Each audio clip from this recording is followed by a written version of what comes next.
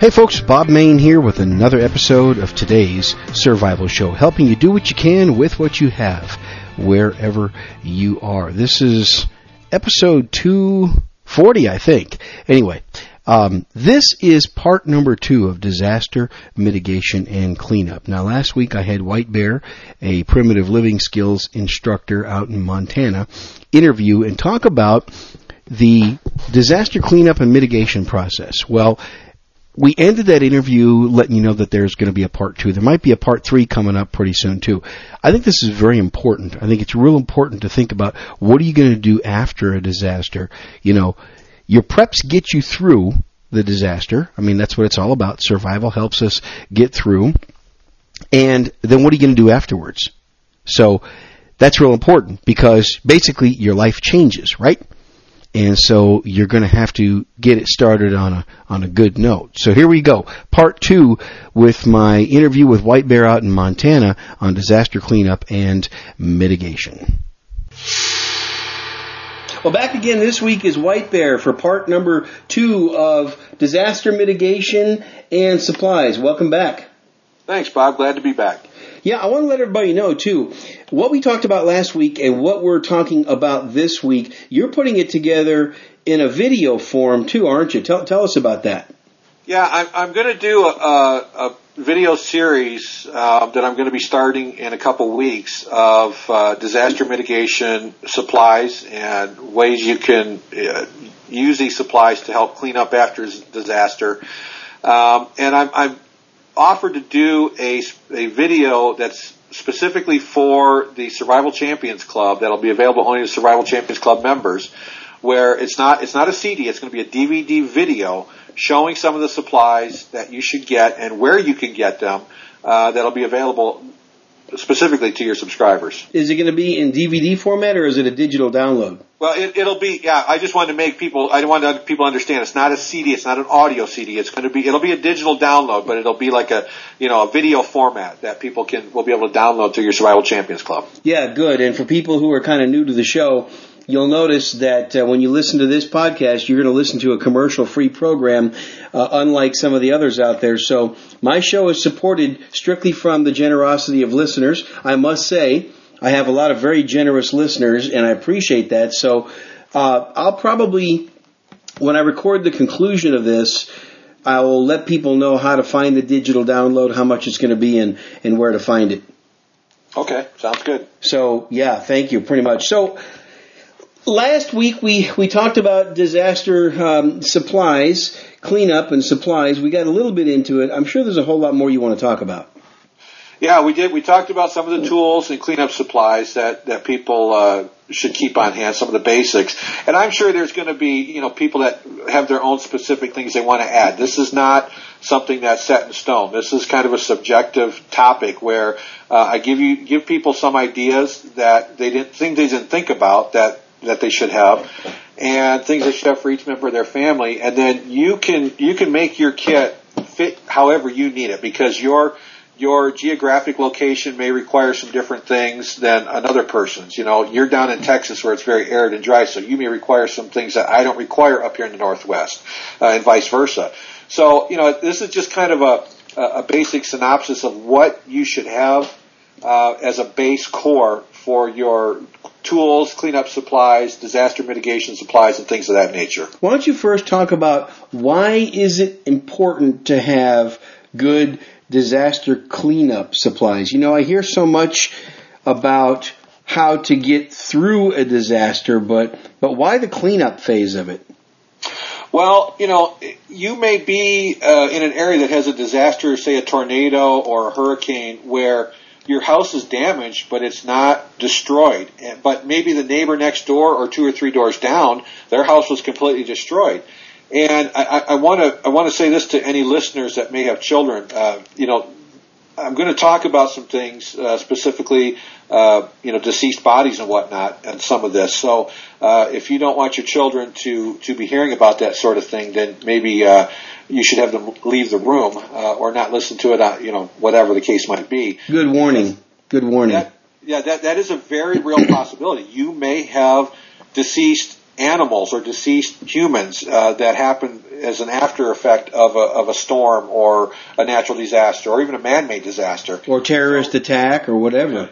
Or terrorist attack or whatever the case might be. And any of you that think it can't happen, let's think about 9/11. It did happen. It can happen again. It's happened in other countries, Britain, which is just across the pond, as they say. So if you think it can't happen again, well, you're believing too much what the government says. It can happen. Well, it will happen again. It's not a matter of when. Something like that's going to happen again. And it might not even be on the scale of 9/11. It could be a series of smaller attacks that are more locally focused, that are smaller, and that are more coordinated or even just as coordinated and more spread out. Well, see that's kind of what I've been hearing from some of the resources I speak with on a regular basis, is that's what they're gearing up for, is more localized attacks that are going to be more devastating than what happened during 9/11. Yeah, you mean the combination of all of them will be more devastating. Yeah, exactly. It's from what I understand, I don't know firsthand with this. This is what I've heard from different resources around the country, is that it's going to be a coordinated effort to take out smaller targets across the country that they say will be more devastating than what happened during 9/11. Yeah, interesting. Woo, that's chilling. Well, you think about it. These people that are doing this, they're not stupid. They have a purpose in mind. And anybody that thinks because they're in the Middle East and that, because they're not as advanced a country as we are, that maybe they're not as intelligent, you're wrong. They are very intelligent. Speak to some of the soldiers that are coming back from these wars in Afghanistan and Iraq. Talk to them about what they've witnessed with some of the things that have happened over there. And I think you're going to find that most of these people, these jihadists and Al-Qaeda and all this other stuff, they're very intelligent people. The internet is not only here in the United States. The internet is World Wide Web. So they have internet over there as well, and they can look up the same things you and I look up. Well, they're very intelligent people. They're very focused. They're very, very much on a mission because of their belief system, and they're very clever. And as the old saying goes, a terrorist only has to be right one time. He only has to succeed one time. And if he succeeds 1 out of 100, he's succeeded. We, trying to prevent the terrorist actions, we have to be right always. And that's just, it's just not going to happen. We're not going to be able to prevent everything. No. And if you think about it, we in the United States, we hear people, I don't know, you do, I've heard people talk where, I'm better trained and I'm better this and I'm better prepared than they are over there. And I hear a lot of talk about what people are going to do. You don't hear talk from them. They just do. They just do. Yes. They don't talk about it. They do it. So you have to understand the mindset. They're of a focused mindset, as you said. They have a specific mission in mind. They have been raised and trained and taught that we are the infidels, that we are, this, that, and the other, and their mission is to take us out.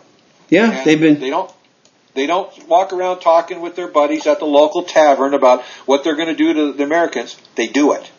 And what's really scary is, they've been taught that stuff since they were 3 or 4 years old.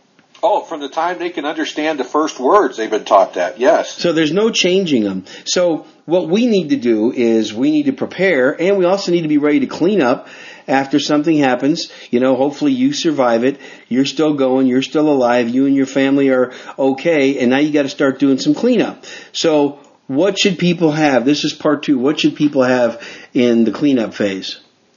Well, we talked about the tools and the cleanup supplies last week, and I think people can reference that podcast if they haven't listened to it.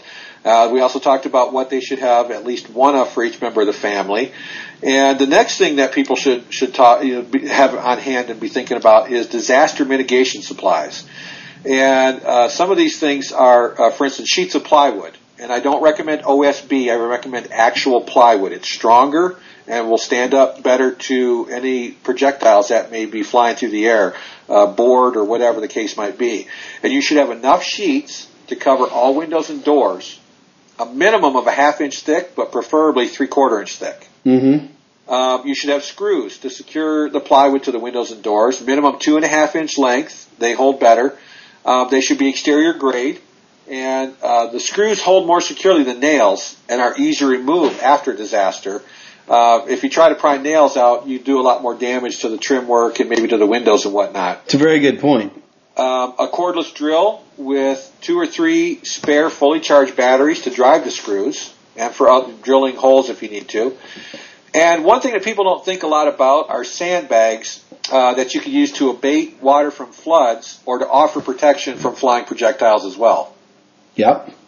Now, those are just some basic mitigation supplies. I mean, there's not a lot you can do to mitigate a disaster. If you know it's coming, like you've seen probably in many news reports, people putting plywood over windows and doors, that's the kind of stuff. You should have basic things like that will help maybe keep your building from falling down or being destroyed or whatnot. Yeah. Well, but the thing is okay, so you got those, you got the supplies to clean up. What else? You talked earlier about the need for cleaning up, but I'm sure you've been through this before. What's their typical mindset in a cleanup phase? Well, I have. I was actually down right after Katrina happened, and I saw the devastation firsthand. And I'm going to tell you, it was about 3 or 4 days. I think it was about 4 days after it happened. I was there, and people were still walking around looking like zombies that did not have a clue what to do. They were just completely vacant of any train of thought of where do I go or what do I do or where should I start, because the devastation was so insurmountable at that point that I don't think they could wrap their mind around it. That's amazing. It was absolutely. I mean, I could not believe. I saw news reports before I'd been down there, but I could not believe. The video did not show nearly, I would say maybe 1/10 of what the actual destruction was down there. Well, they didn't want us seeing all of it. Well, yeah, and you can't understand it until you're in it. There were parts of Mississippi and Louisiana where they literally had curfews. They had National Guard out, and there was martial law enforced where you went into an area, and if you weren't out by sunset, you were in that area until the next morning. You did not go anywhere. I mean, they literally had armed guardsmen blocking the road off with their Humvees, and you didn't get in or out until the next morning if you weren't out before sunset. Right. People are not used to that kind of thing. You see it in movies, and you go, "Oh yeah, it's a movie." No, but when it happens in real life, it's a whole different mind-changing effect. And people were trying to find stores where they could find food or they could find anything to clean up with. The stores were vacant. There was nothing. And a lot of the stores, it wasn't because people had stripped the shelves before the storm. It was because the storm had taken the supplies in the storm away. Yeah, you're right. Yeah. The storm wiped out the supplies too. Exactly. And, people get so complacent because when and the news really has a lot to do with it because, major storm coming, be prepared, and then it comes and it's a real minor storm, a little tropical, depression that it dumps a lot of rain but doesn't really do a lot. People are like, oh, okay, here we go again. So it's the cry wolf effect. And when you cry wolf enough times, people don't tend to listen. So, I think maybe Katrina woke a lot of people up in that area, but I think people are also under the false impression that since, the Department of the Army came in and reinforced the levees and, did all this work that, now we're safe. And I think they're lulled back into that sense of false security. These are things that if you live in an area that's below sea level, think about it. You're below sea level. What does that tell you? That means that the water in the ocean is higher than where you're living. So if the water raises higher because of a storm, guess what? No levee's going to stop it. It's going to come over and flood you again. So living in a situation like that, I really think you need to be diligent with being prepared to try to mitigate these disasters as much as possible or be prepared to clean up afterward. Well, good. And that's a good segue back into the cleanup phase. Yes. And, bleach. I talked about bleach last week. And why do we need bleach? Well, it's a disinfectant. If you have sewers back up, you're going to have fecal matter and urine and things of that nature, and other things that are in the sewer system that are going to back up into the water that's flooding the streets.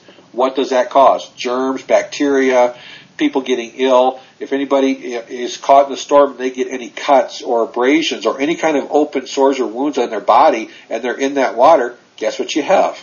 You're going to have an infection. So you need things to try to abate that as much as possible. And bleach is a great disinfectant, not only for cleaning up from, let's say, dead bodies, which could be animals, rodents, humans, whatever the case might be, or if you need to make drinking water potable so you can drink it. There isn't going to be any fresh water because, as we know with Katrina, they didn't have water for months after that storm happened. The water was off. That's true. And, you're talking about bleach. The great thing about bleach is in terms of prepping, it's cheap to buy. Yeah, it's very cheap to buy. That's why I said people should get a minimum of 10 gallons. I mean, you can go to the dollar store. I don't recommend buying any preps at the dollar store, but things like bleach, it's pretty much the same. Hyposodium chloride 6.0 is a standard bleach, and you can find that even at the dollar store. So $10, you have 10 gallons, and trust me, if you're in a major disaster, you can go through 10 gallons in no time. Oh, yeah. You can go through it very fast. Yes, you can. White vinegar, if you have mold. White vinegar is the only thing. Bleach does not kill mold. White vinegar is the only thing that neutralizes mold. I know people have been taught that for years and years and years, but bleach does not kill mold. Vinegar neutralizes mold. Okay. I have to say I didn't know that. Yeah, so if you let's say the water recedes and now you have wet, sodden drywall and you need to make the area livable temporarily or wherever you're staying temporary, you might have mold starting to grow. So a spray bottle with vinegar, with a mixture of 1-to-1 water and vinegar sprayed on the mold will neutralize the mold, because you don't want to be ingesting mold spores, because that's a whole nother problem you get into if you start ingesting mold or touch mold and it gets into your eyes or your mucus glands or ingest into your lungs. Yeah. You're in tough shape if that happens. Exactly. And there's a story where my mom lives. There's a guy that lives in a nearby town. They bought an old farmhouse. This is a true story. Bought an old farmhouse, and it had a stone foundation. And he went down and started, they were going to renovate this house because it had been empty for a while. And he went down and started scrubbing on the stone and was cleaning it all up. What he didn't know is he got into black mold. Within 6 weeks, he was dead from the black mold spores he ingested. Oh, wow. Yes, true story. It did happen. You can look it up. It's on the internet. And I found out about it from talking to my mom. She told me because it was on the news, on the local news about it. Here's a young father. I think he had 2 kids, if I remember correctly. 2 young kids, his wife, and within 6 weeks of buying this house, he's dead from black mold. Oh. So it does happen. I mean, it can happen, and it's nothing to play with. And people go, well, that's not black mold. It doesn't matter. You don't want to ingest mold spores. It's not a good thing. You don't, unless you know specifically it's not black mold, don't mess with it. So how do you use the white vinegar to kill it? You spray the mold with it. You just put it in a spray bottle and spray it? Yes. Okay. Yes, and you'll see it turn white, and that's because it's neutralizing the mold. Okay, good. I'm going to make sure I add some white vinegar, plenty of it. Yes. I talked about the contractor grade trash bags. Why contractor grade? Well, the 4 mil thick, they're heavy duty. You're going to have debris to pick up. It could be, again, deceased bodies, whether it's animals, rodents, humans. You might need to, dispose of them. So you're going to have to, either wrap them in the visqueen that I talked about, if they're big, or put them in the trash bag so that, you can get that away to an area where then someone can come and pick that up and dispose of it properly. You don't want to have those things laying around because rotting bodies can cause all kinds of diseases and infections that you don't even want to mess with. Yeah, and I've talked about those 55-gallon contractor-grade cleanup bags. I've talked about that for years on this show. You can go to any Lowe's or Home Depot and pick them up. Yeah, you can. I mean, you can pick them up at Walmart. You can pick them up, just about any place that carries trash bags. You can get the contractor grade trash bags. So that's not something to skimp on. This stuff is all very minimal to buy in price, but it's worth its weight in gold when you need it. And those, the White Bear, those contractor grade bags are good for other things besides just cleaning up after a disaster as well. Oh, I've taught people how to make tent shelters out of them. How to use them as a blanket. You fill them with leaves or pine boughs, and you cover yourself with them. I mean, there's all different uses for those. So you can use it as a rain poncho. Yeah. There's so many different uses. They're so versatile, yet they take up so much space, especially if you have like a bug out bag. You can carry 3 or 4, and I've set many people up where I've put 3 or 4 in their bag, and they're like, oh, I didn't know, I could carry that many. And you have 2 for shelter and 2 for, covering or whatever else you need them for. Yeah, 4 of those bags, you can roll them up real tight, and they barely take up any room. Exactly. So they're indispensable to have. Okay, good. I talked about the blue shop towels, and I've had people say, well, why don't I just buy like the red mechanics type towels? Well, okay, you buy those, and most people they see those and they don't want to throw them away. They want to reuse them. But if you have to clean up some pretty nasty messes, you're not going to want to keep those around. The blue shop towels, you wipe up, you throw them away. They're heavier duty than paper towels, so they last longer, and you don't have a problem throwing those away. They're cheaper. The other ones you might want to wash and reuse, and maybe you shouldn't because of what you had to clean up with them. Yeah. The quart and gallon size Ziploc freezer bags. What are those for? Any number of uses of, you might have valuables that you need to seal, and you can put them in those and seal them. Are they completely watertight? Not always, but it's better than not having them in anything. And if you double or triple them up, that's going to be a lot more watertight than not having anything at all. Freezer bags have all kinds of uses. They're not completely watertight, but they're pretty good. I mean, I've put my iPhone into a freezer bag and sealed it up and kept it in a coat pocket, a raincoat. And I was at a football game and it was pouring rain. And in fact, the rain was even starting to soak in through the coat, but my iPhone in the freezer bag was fine. Exactly. And I stress the freezer bags, don't get the regular ones, right? Because the freezer bags are thicker wall, they're heavy, the seams are sealed better, they last longer, and don't buy those at the dollar store. Buy good quality brand freezer bags. Yeah, the regular bags are too flimsy. Yeah, they are. And I've had people buy, I've seen people that have come out on some of my courses and they've brought the dollar store, specials, and they don't last, and I show them how to use it to collect water and different things of that nature, how they can pasteurize water with them and different, there's all different uses for them. But the biggest thing is that you can store valuables in them and keep them somewhat watertight. Like I said, if you double or triple up the bags and protect a lot of your valuables in the case of a hurricane or tornado or whatever the case might be. Absolutely. Zip ties, heavy duty, a minimum 12-inch long zip ties, a minimum of 100 of them. Why 100? There are so many uses for zip ties. You can have cordage if you want. A lot of people, what about paracord? Yeah, you can throw 25 or 50 foot of paracord in there, but zip ties are very quick and efficient.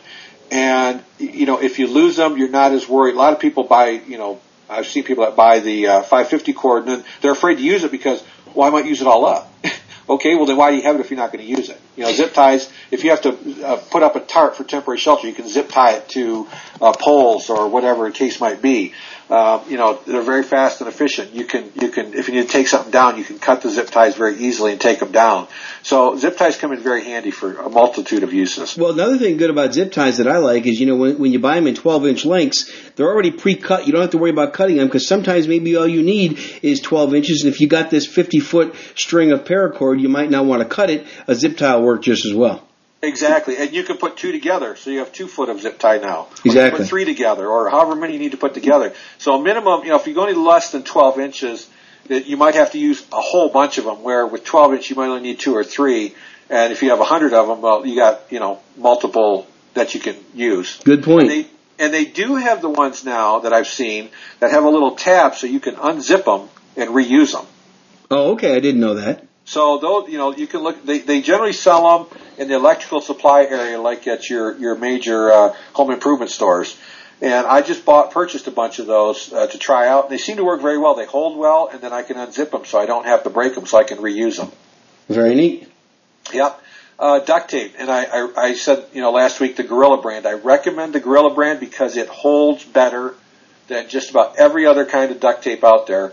Even the military grade duct tape would be good. It's pretty compatible with Gorilla brand, but that Gorilla is readily available. You don't have to go to an Army surplus store to get it. You can get it at, Walmart, Home Depot, Lowe's. Any of the major retailers carry Gorilla brand duct tape. And you should have a minimum of 5 rolls of that because, trust me, you will go through a lot of duct tape for different things in cleaning up after a disaster. Okay. The heavy-duty poly tarps, 2 8x10s. The 8x10s could be used as ground sheets if the ground is muddy or wet and you need to sit down or lay down or whatever. You lay a small 8x10 out, you could lay on it.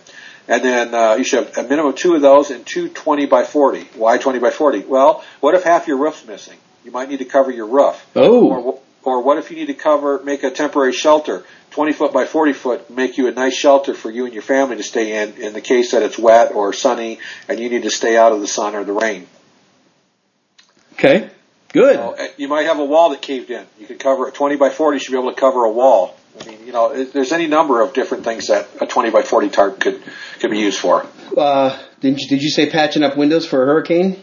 Yeah, you could do that too. Yeah.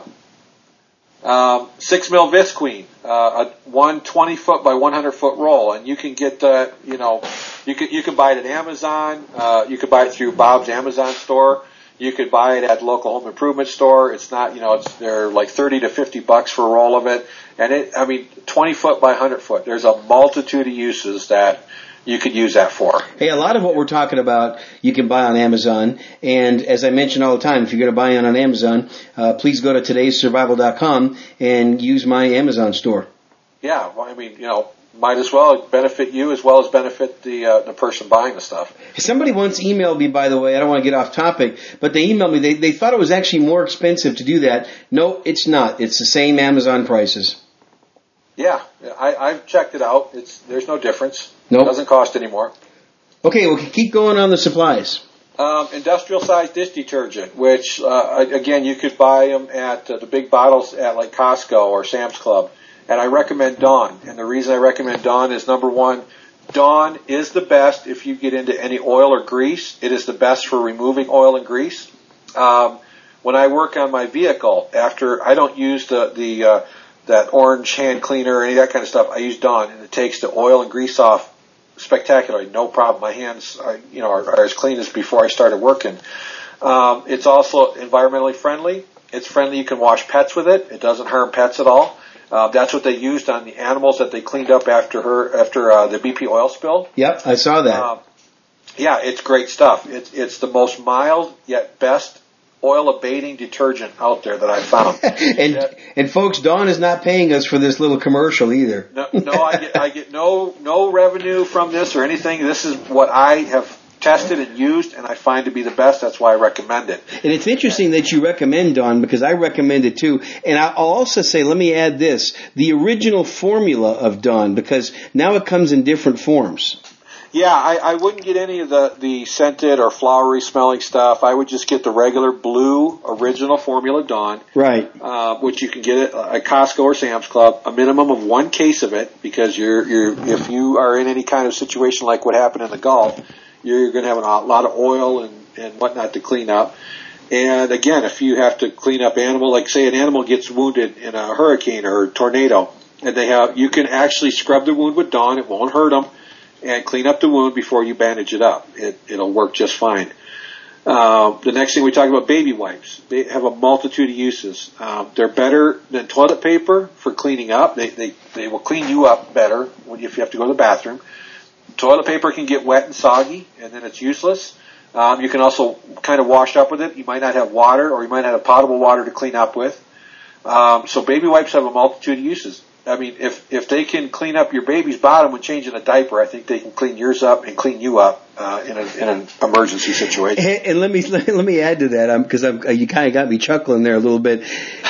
Any of us who have raised kids, we know that some pretty nasty stuff can come out of a baby's bottom. Yeah. Absolutely.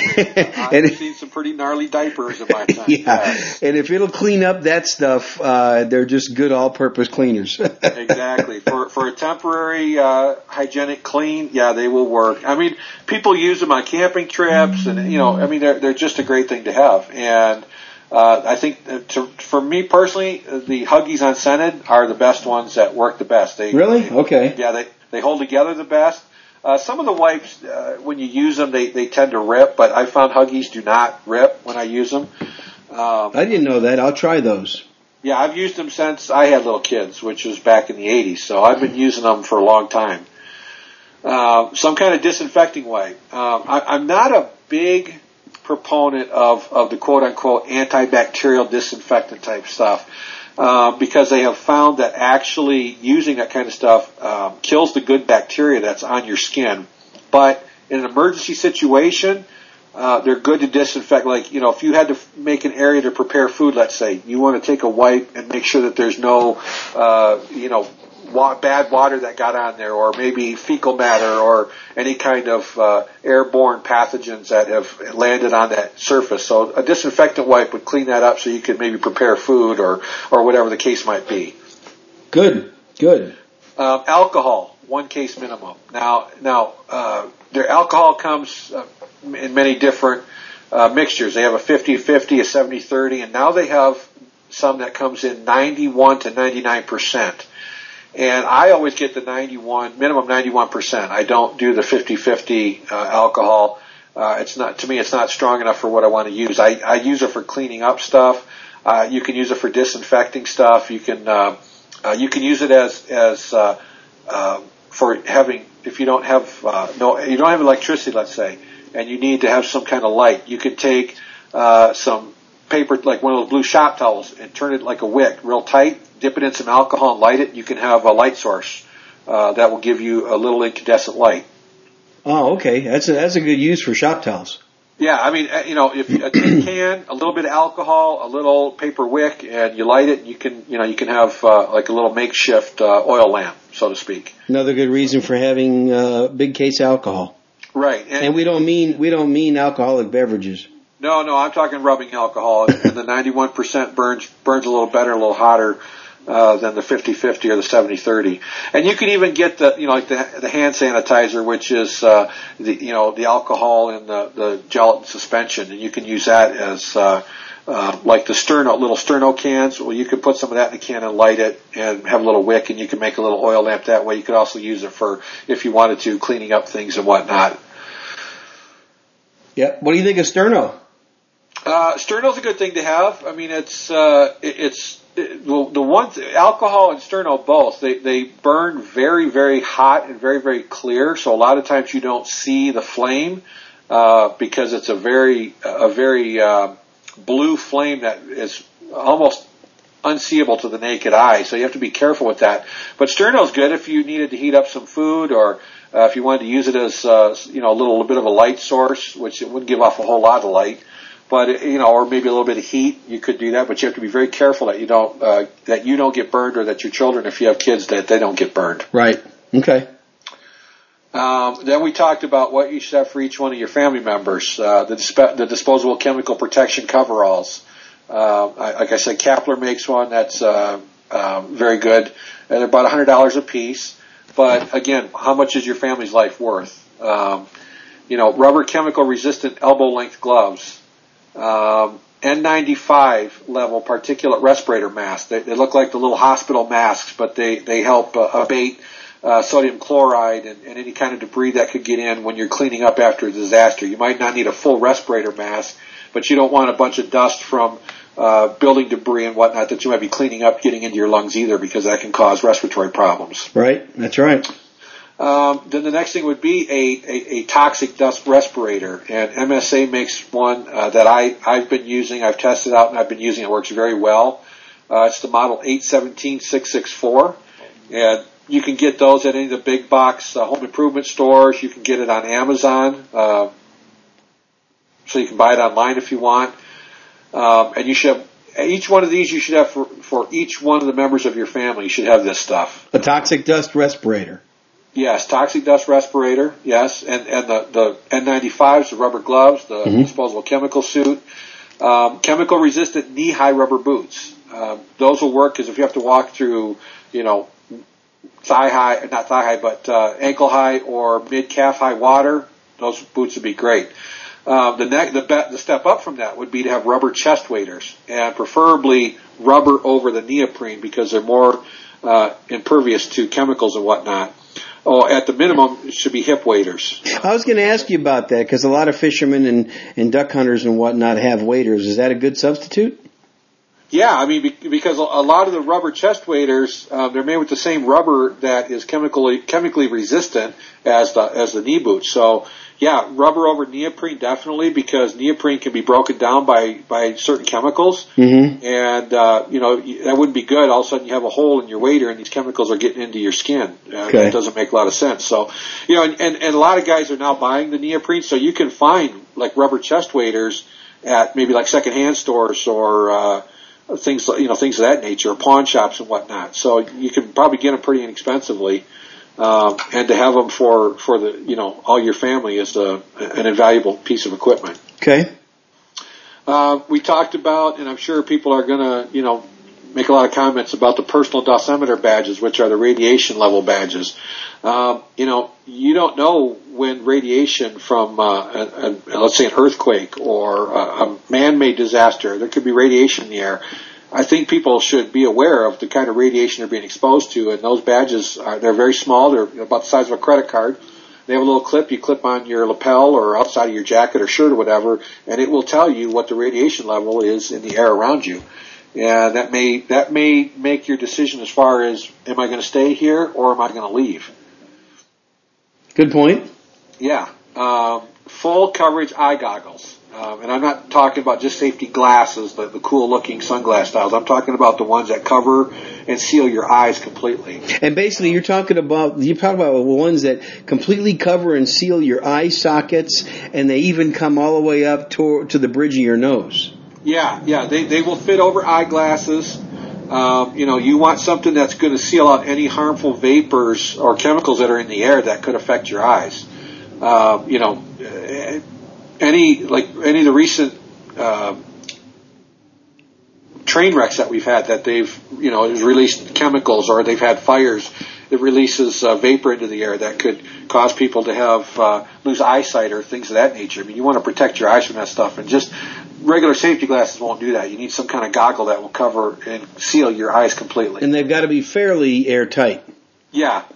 You could even use something like a swim mask. I mean, that's something that could be used. Oh, okay, you're right. That's right. Yeah, you could use or how about a diver's mask? A diver's mask, or even the swimmer's goggles that they use, like the Olympic swimmers use. Yep. Those will seal around your eyes. Something that will seal off your eyes so that you can see, but yet the chemicals and vapors can't get into your eyes. Okay, that's good. And then a hard hat for each member of the family, because you might be, you might have a 2-story house, or the neighbor might have a 2-story house, and let's say part of the house got damaged. You go outside, you could have, lumber falling on you, or drywall, or brick, or whatever the case might be, and you want to protect your head, because that could be a widowmaker right there. Good, yeah, it's true. Hard hats, I mean, that's something you're talking about that now, and I gotta say, that's something I don't have. I need to get those pretty quick, because that's an excellent idea. Yeah, I mean, they're inexpensive enough that you could keep them in a closet, or keep them close to your bug out bag, in a closet centrally located, and you just grab it and throw it on, and out the door you go. And see, folks, this is why you need to listen to podcasts like this, because, here's me. Sometimes I'm going to construction sites selling my stuff when I do my full-time job. And, the guys at the construction sites all have hard hats, and they hand me one when I go out there. And, I just didn't even think about keeping hard hats here at home for my family and I. Yeah, I mean, there have been disasters that have happened along the coast of Texas and whatnot, and tornadoes are not unheard of, earthquakes are not unheard of, and there could be debris overhead that's hanging by a thread, and you might just be the unlucky person that walks underneath when it lets loose, and next thing you know, you're impaled with who knows what, or your knocked unconscious or your skull is split open because you didn't have something to protect your head. In fact, I think I know some contractors that I've done business with that might have some used ones that they'll unload pretty cheap. Yeah, a word of caution though, you have to be aware of used ones. Make sure that there aren't any hard, indelible scratches in them because that will weaken the safety of them. That's true. I mean, if it's just like a minor scuff mark, maybe they bumped their head on a board or something and it scuffed the finish, that's one thing. But if it's got a deep scratch or anything like that, you need to beware because that could crack very easily and maybe not protect your head. You can go to Home Depot and Lowe's again. They're not that expensive. $10-15 you can buy one, and it's brand new. But yeah, if you have some contractors that have extras that aren't damaged, that look in good condition, yeah, maybe they give you one or two, and or in your case 3 because you have 3 people in your family, and right. It's an inexpensive form of insurance, and really, it kind of kills me because I talk to people, like I said, through these seminars I do, and they have home insurance, they have car insurance. They have a storage unit with insurance on their storage unit. They have insurance for medical. They have insurance for when they die.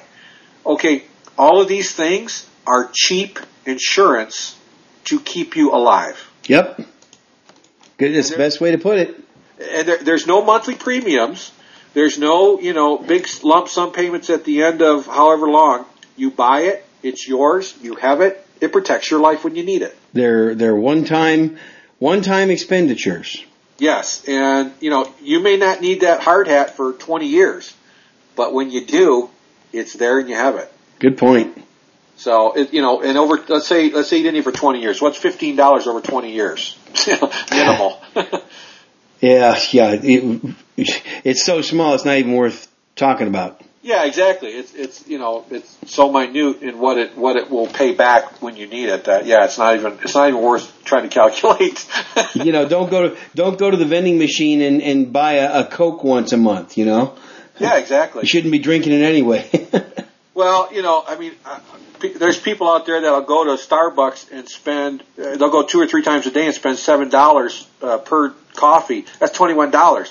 For that $21, you can buy a hard hat. And they're the ones that are complaining they don't have enough money to prep. Exactly. Absolutely. You are 100% correct about that. Yeah, it's all a lifestyle. I've said it for so long. It's a lifestyle change, but it's a good one. Well, once you get into doing it and you practice and you train, we talked about this before. When we were in elementary school and junior high and high school, what did we have randomly that happened when we had to file and go outside? Fire drills and tornado drills. Exactly. Now, we did this all through school because it was required, and it was actually excellent training to do. But do you do it in your job now?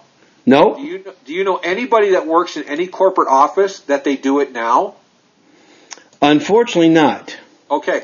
I bet you anything. I could walk into some multi-high-rise corporate building and I could poll 20 people, and my guess is maybe, and I'm going to be generous here, 5 out of those 20 might know the emergency escape route of that building. And that's shocking. That's terrible because I don't care if you spend a long time in a building, if you work there, if you're going to school there, whatever, what have you, you need to know the escape routes. That's foolish not to know it. Exactly, because, anything can happen at any time. And people get into this self-complacency mindset that, it'll never happen to me. And I hear that so many times. Oh, that'll never happen to me. It's happened to the other guy, but it'll never happen to me. Let's see. A whole bunch of people in a movie theater in Colorado never thought it would happen to them. A bunch of school children and teachers in Connecticut never thought it would happen to them. Millions of people who lived in the New Orleans, Louisiana area never thought it would happen to them. And the list just keeps on going. How many people in the World Trade Center buildings ever thought it would happen to them? They never thought it would happen to them either. No. So or the Pentagon. Or the Pentagon. And the thing is, or even the people that were riding on those airplanes. Exactly. Exactly. So yeah, definitely know where the exits are. That's critical. I bet you there are people who have died because they couldn't find the exit. Oh yeah, I mean, I've traveled on planes, trains, and buses, and it's just amazing. I get on these types of mass transit, and I look at the people on them. And now I have not flown since 9/11, and I have no reason to fly again. I would rather drive myself. It's just. Besides the fact of what happened with the terrorist attacks, I think the whole TSA thing has gotten way out of hand, and that's a whole other subject. But anyways, when I used to fly, I would get on planes and I would look at people, or I get on buses and I look at people. They bury their heads in a book, or their computer, or their phone, and they're oblivious to the people around them, what's happening outside around them, how the driver is driving, or how the pilot is flying. They just completely block all of that out and have no idea what is going on around them. And then when something happens, you hear them say, I don't know what happened. Because you weren't paying attention. You buried your head in the sand, proverbially, and ignored it. So you have no one to blame but yourself. It's shocking. It's shocking how many people are so oblivious. Yeah. I got on a bus one time, and, they have those emergency escape hatches on the side like they do on planes. Yeah. And the emergency escape hatch lever was broken. So one of their mechanics or technicians or whatever they're called, you know what they did? They put a piece of aluminum channel on there and screwed that shut. Now, how is that supposed to open an emergency? No, it's not. Yeah. And after I was on the bus and I was traveling, I noticed it. I called the bus company from the bus on my cell phone and asked them. They had no clue that had taken place. They didn't even know. Where's the checks and balances on this stuff? And then they're liable. They're liable if something happens and people can't get out. Exactly. So, here they taken, it was about a 1-inch by 1-inch L channel, aluminum L channel, and I mean, there was probably at least 20 screws into the window and 20 screws into the bottom part. Wow. Holding this thing. Yeah. That's amazing. Yeah. So there's that emergency hatch sealed shut, basically, in essence. So where's the accountability? And nobody had noticed this before? I look at these things when, no matter where I go. When I go into town, I go into stores, I look at the people. I look at, I'm always looking to see what's going on because you don't know who's in there and what they're going to do. We don't have a clue anymore. And see, what you're talking about is just basic situational awareness. Exactly. Unfortunately, not a lot of people are situationally aware, not even in a basic form. Right. And people, that leads right into the next topic, which is safety concerns. A lot of people don't think about safety concerns. They just, walk around with their head down, glued to their phone or whatever, their iPads or tablets or whatever they have, and they just don't pay attention. And it's just really, and safety concerns is something you need to be ever presently aware of. Well, let me give some examples of that. Let me throw some examples in that. This isn't really, it's a little bit off topic as far as disaster supplies, but it still is a good topic to discuss. I try very hard not to answer my cell phone anymore when I'm in a public place. And that also means not texting or checking Facebook or watching YouTube when I'm in a public place. I want my attention to be focused on the public. And it goes without saying, but I'm going to say it anyway. And that also goes for driving. The other thing is, whenever I'm in a vulnerable place, like a place that could potentially be a hazard, gas stations at night, for example, get off your phone when you're pumping gas. I see women do this all the time. Even if it's a well-lit gas station, I don't care. They're standing there yakking on their cell phone and gassing up. And I'm not just picking on women, but the last two incidents I've seen, it's been women that have been doing that. Uh-huh. When you're in public, focus on the public around you and the event that you're at or whatever. Get off distractions, get off phones and iPads and all that other stuff that takes your attention away. Well, I heard this phrase, and I can't recall who said it, but I heard it quite a while back. And the person who said it it was a gentleman, but I can't think off the top of my head who it was. He said, "We've become disconnected from our fellow man, but we cannot become disconnected from our technology." Wow, that's profound.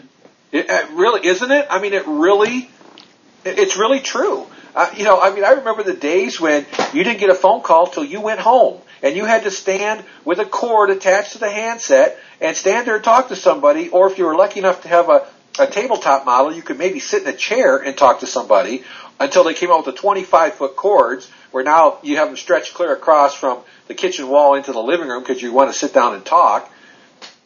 What happened to those days? When is it that we became so plugged in that we can't become unplugged?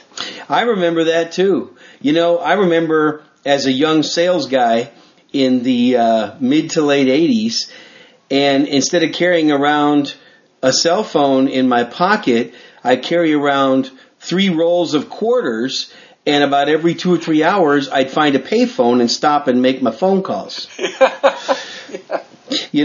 And that's if I could find a payphone. Sometimes it just had to wait. Or sometimes I'd have a customer nice enough, if I would ask him before I left his office, "Hey, can I catch up on some phone calls?" He'd say sure, and he'd lead me over to an empty chair where he had a phone call, and he'd say, "Stay as long as you want." Yeah, exactly. Exactly. And you're right. And in those days, you didn't hear about the texting and driving accidents and all that kind of stuff. Yeah, I mean, you think about kids that are coming up today. They will never know a time when there wasn't anti-texting laws. When I see that, I'm like, really? How did this become mainstream? I don't get it. It just doesn't make sense to me. But, we've become so tethered by our electronics, which is really funny because we used to be tethered by phone cords, and now we're tethered by electronics, that people don't know how to become untethered. And I've had some private clients that I've gone to their houses, and taken them off the grid. And I'm not kidding you, the longest the one child could go was 17 minutes without absolutely coming unnerved because he couldn't text, he couldn't Facebook, he couldn't be on his game thing, and he couldn't do this. It just was like, what do I mean, literally he was like shaking, and what do I? It's like a drug. It's like people who drink gallons of coffee a day. It's an addiction, and it's a sad addiction. It really is, because people don't know what to do without that stuff anymore. Wow. That's definitely the definition of an addiction. That's, and maybe I'm shooting myself in the foot because here we're doing an internet podcast and people have to have internet access. And it's funny, I get emails from people that say that they listen to my show while they're working. That's interesting. Hopefully their boss is not putting them in trouble for doing that. Or people say that they're multitasking and they're working out listening to me. But let's just not get addicted to it. Yeah, I mean, there's some good resources. I have obviously used the internet for my business because I have a website. I have 2 YouTube pages, but I haven't done any videos in a long time because I've been busy with other things. But there are some good things that are out there, and but I am not to the point where I have to be on the internet, 7-8 hours a day, every day of the week. Seeing what's going on. I get news from talking to other people face to face because, I enjoy talking to people. Right. I'm still connected with talking to people, although I have had conversations with people that while I'm talking to them, they're sitting there on their Samsungs or their iPhones, and they're texting away, or they're looking something up online, or they're getting some kind of notification about this or that. Oh, yeah. And I've actually asked people, it's like, look, while we're having this conversation or this meeting, can you turn that off? And they look at me like I've just asked them to pull their heart out of their chest and give it to me. Yeah, that's true. Well, I don't know. I guess it's becoming like the Matrix. Yeah, it is. Well, I'm looking forward to the video. I think this is a good stopping point. I'm looking forward to the video, and of course, we don't want to give away everything. We've already given out a lot of good info. So explain again to people, you're going to be making a video, and then also talk about where they can find you on the web. Yeah, I'm going to do a video that's going to be exclusively for the Survival Champions Club, for Bob's subscribers to that. And it'll be talking about a lot of things that we've talked about on the disaster mitigation and cleanup, and showing some of the supplies and where you can get them and things of that nature. And you can find me on my website at PLSSlivingwild.com. And on my YouTube channels at youtube.com/primitiveliving and youtube.com/Barefoot Bushrat. Cool. I hope we got some people thinking with this. I think we did. Yeah, and I've got a bunch of other resources that we can go through and talk about the safety concerns, health issues, government and personal responsibilities prior to natural disaster. So there's a lot more to cover. Well, let's do a part 3 on that. Okay. Let's do that. Let's do a part 3 on that shortly in the next week or two. That sounds good. White Bear, thanks for coming on the show. I appreciate that very much. This was good stuff. And as always, Bob, I enjoyed talking to you. Good luck. Keep prepping. Thanks. Well, many thanks for his time for a second week in a row. Again, check out his website, PLSS, that's Primitive Living Skills School. So PLSSlivingwild.com, or go to youtube.com/primitiveliving or youtube.com/barefootbushrat. We are going to do part 3 most likely next week. It might not be specifically on disaster cleanup and mitigation. We might go off into a couple of other good subjects for you. But once again, I just want to give him thanks, and I'm really looking forward to that video. And for those of you who are members of the Survival Champions Club, which means you subscribe to some of the premium podcasts that we put out once in a while here at the show that I do, and I get different guests talking about different things, pretty good stuff. There's another way to support my show without even spending any extra money. You can just go to my Amazon store next time you're going to buy something on Amazon. If you go to my Amazon store, you'll see a link. If you go to my page, go to www.todayssurvival.com. Go to my website, click the Amazon store page, and there's a link right there in that page.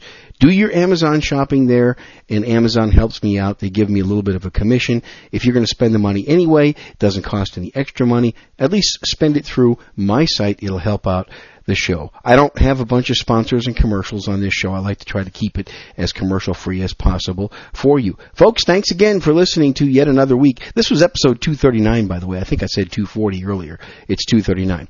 Thanks for listening to another episode of today's Survival Show, helping you do what you can with what you have, where you are, in the words of Teddy Roosevelt.